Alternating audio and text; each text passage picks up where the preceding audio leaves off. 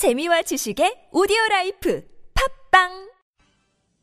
Well, smoking, as most people now know, poses significant risks for various lung diseases, including cancer.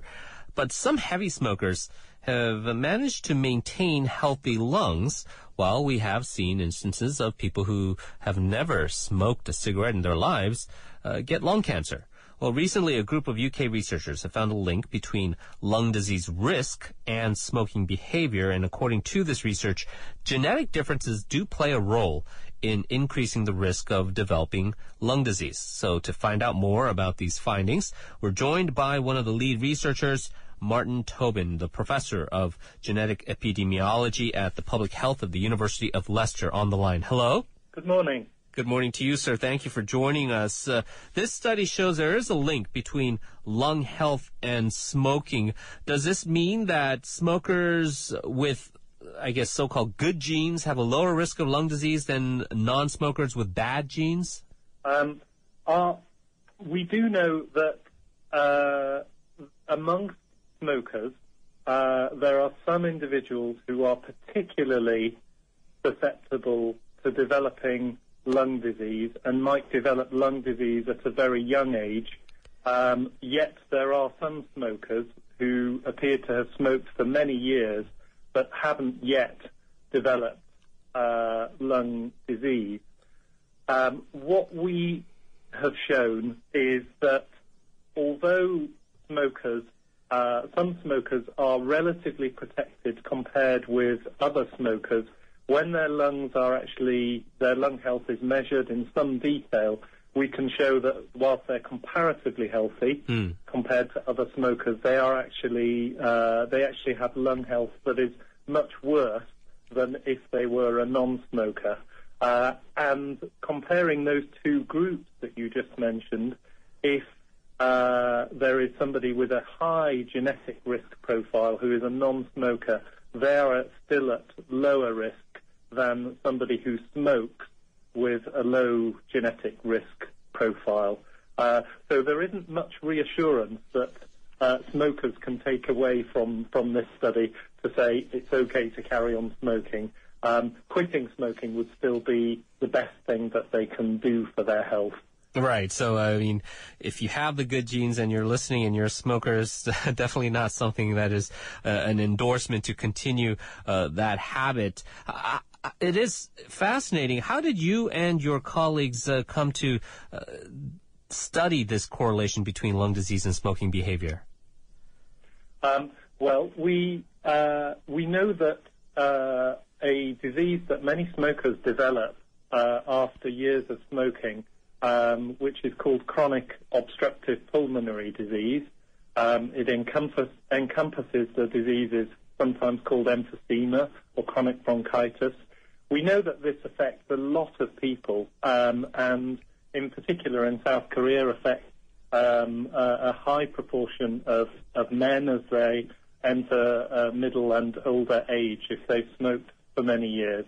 We'd like to be able to better prevent and treat this disease that we call COPD because it causes a lot of disability and it causes a lot of premature death. There are two key ways that we can prevent it. One is by improving smoking cessation and obviously measures to help prevent uptake of smoking. The other is by improving treatment for this disease, COPD. We were able to get clues to inform both smoking cessation treatments of the future and also potentially treatments of the future for COPD by this particular study design. So in our design, undertaken in a large study in the UK called UK Biobank, we studied individuals who were very heavy smokers, people who'd never smoked, and we were able to contrast those two groups to discover determinants of smoking behaviour.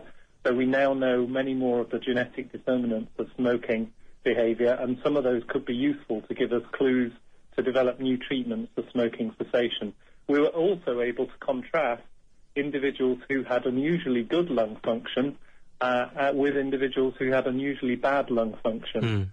and to do that separately, both in the ever smokers and in the heavy smokers group.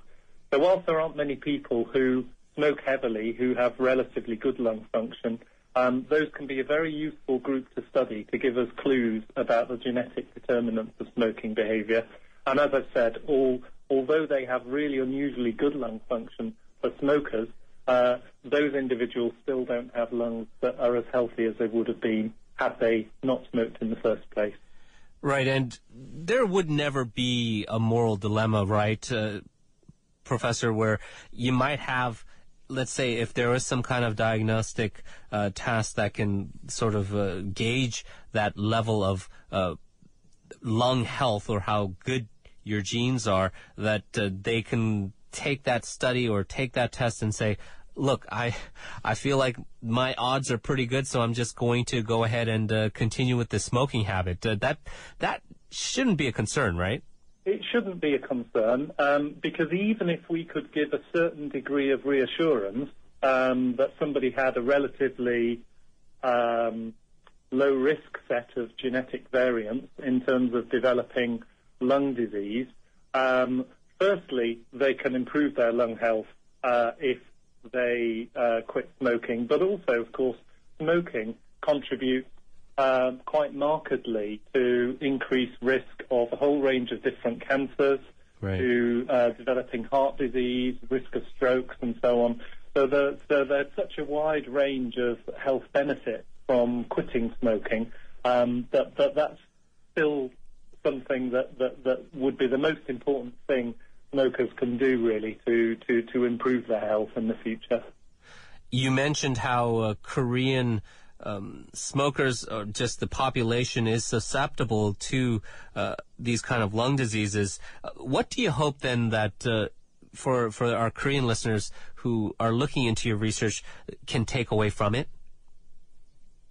Well, first of all, there are already some very well-established treatments to help people to quit smoking. So those include non-drug treatments, such as receiving appropriate support and counselling. There are also three main classes of medicine that can be taken to help with smoking cessation, and seeing your healthcare professional or doctor to receive advice about those can be helpful. What we hope is that this research will also help improve our chances of making new medicines which might be even more effective in helping with smoking cessation, because a lot of people, even with appropriate support, find it very hard to quit at the moment. Right. The benefits of quitting do mean it's worthwhile persisting, even though we know it's a really tricky thing to do, to quit smoking. So there are things that people can do already. We feel that the main benefits of this research is going to be in terms of developing the new treatments of the future, rather than the risk prediction aspect, simply because, as I've mentioned, there are such obvious benefits to quitting smoking that we wouldn't want anybody to take false reassurance from the kind of risk modelling that we could do with these variants. It may be that we can predict that there are certain individuals who would be at really high risk of developing lung disease if they took up smoking. Right. That's something that's not been researched in great detail at this stage. But again, I think some of the population measures and some of the measures we can take as individuals to avoid the health consequences of smoking are fairly obvious. We're going to have to leave it there, but Professor Tobin, thank you very much for joining us. Appreciate it. Thank you very much. Bye-bye. That was Professor Martin Tobin from the University of Leicester. Soul City News up next.